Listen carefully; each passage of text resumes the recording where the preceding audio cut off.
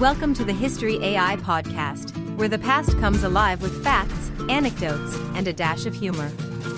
Here are your hosts, Chuck and Marco. Welcome back, folks.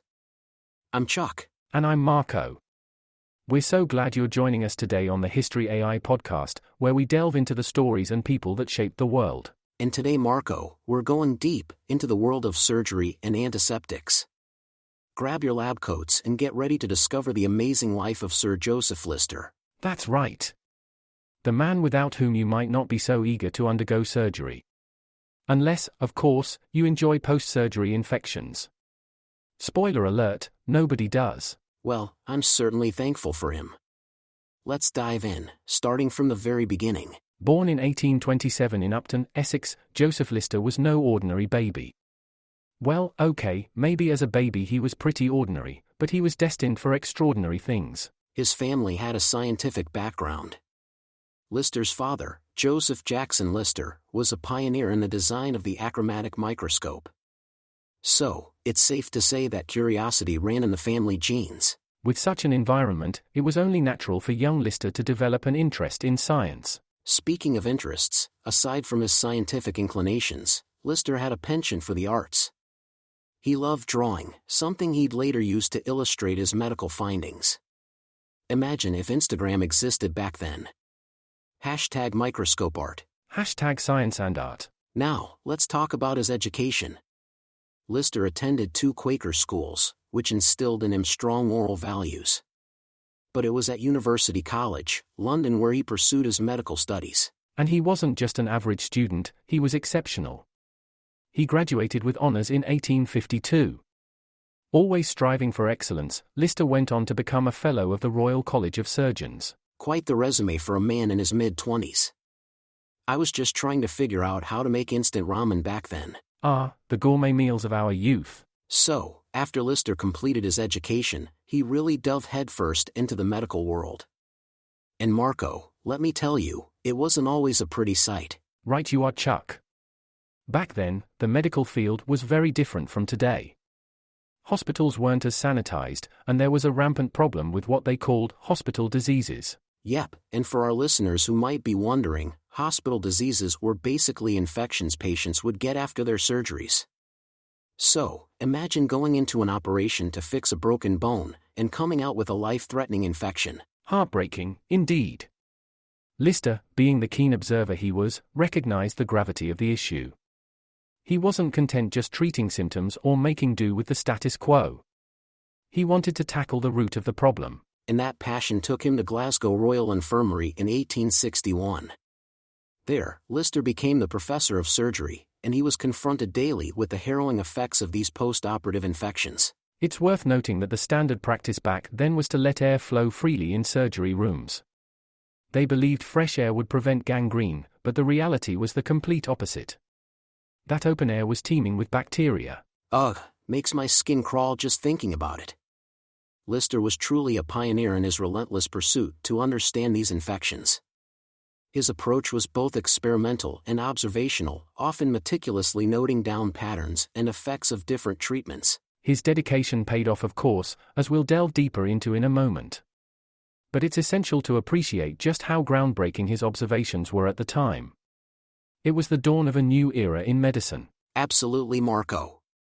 The status quo was about to be challenged, and the world of surgery was on the cusp of a transformation. Now, Marco, let's shift gears and talk about that pivotal moment in the 1860s. It's kind of like the medical equivalent of the moon landing. Oh, absolutely, Chuck. Lister's epiphany came from an unexpected source, Louis Pasteur, the French chemist. Now, Pasteur wasn't a surgeon, but he was making waves with his research on fermentation and the role of microorganisms. Right. Pasteur's work debunked the popular belief in spontaneous generation, where people thought that living organisms just appear out of nowhere. Pasteur showed that microorganisms were everywhere, and they were the cause behind fermentation and decay. So, connect the dots, right? Lister read about Pasteur's work and had this aha moment. If microorganisms caused fermentation and decay in food, could they also be responsible for infections in wounds? Bingo! Lister theorized that these pesky little microorganisms were floating around in the air, landing on wounds, and causing all those post-operative infections. But how do you fight an enemy you can't see? That's when Lister remembered carbolic acid. This chemical had been used to treat sewage and reduce the awful stench. The key thing? It killed the bacteria causing the smell. Lister began to wonder, could it also kill the bacteria causing infections in surgical wounds? Putting theory into practice, Lister started using carbolic acid to clean surgical instruments, the wounds themselves, and even the surgical dressings. This was revolutionary because, before this, surgical tools might be used on multiple patients without any thorough cleaning. The mere concept of sterile was foreign to surgery. And the results? They were nothing short of miraculous. The rate of post-surgical infections plummeted wherever his methods were applied. Lister had effectively introduced the world to antiseptic surgery. It's incredible to think about. One man's dedication to understanding a problem, combined with a sprinkle of interdisciplinary knowledge, led to a monumental shift in medical science. A true testament to the power of curiosity and persistence.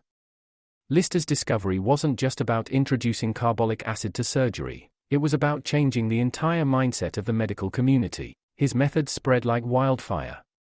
Hospitals across the world adopted his techniques, and soon, the overall mortality rate from surgeries plummeted. And let's not forget his influence on future medical professionals. Students for generations were taught the importance of sterilization, and many regard him as the father of modern surgery. What a title! And his legacy didn't stop there. His contributions led to the development of Listerine. Wait, like the mouthwash? Exactly. Although Listerine wasn't developed by Lister himself, it was named in his honor, given its antiseptic properties. Wow! So, every time you're freshening your breath, you're also paying homage to Joseph Lister. Who knew? From the mind behind the History AI podcast comes an electrifying journey into the past. A ripple through time, Franklin's Folly. Dive into a tale where Benjamin Franklin, America's beloved inventor, takes an unexpected journey through time. But with his leap, he unleashes a powerful ripple. Now, with dark forces lurking in the shadows, harnessing this energy to shatter and enslave the world, it's a race against time. Will Franklin fix the future? Or will history rewrite itself? Uncover the secrets. A ripple through time, Franklin's Folly. Time has never been more fragile. On Amazon pre-sale now. Tragically, as with all great figures, Lister's time on Earth came to an end. He passed away in 1912, but his legacy in the medical world remains evergreen. To this day, surgical wards around the world continue to implement his teachings. It's amazing to think how many lives have been saved thanks to Lister's innovations. A true hero, in every sense of the word. And that, dear listeners, is the remarkable story of Sir Joseph Lister. So, next time you're getting a minor surgery or simply gargling some mouthwash, take a moment to thank Mr. Lister. I definitely will. As always, if you enjoyed today's episode, please follow, rate, and share the History AI podcast. Your support means the world to us. Until next time, I'm Chuck. And I'm Marco. Stay curious, folks.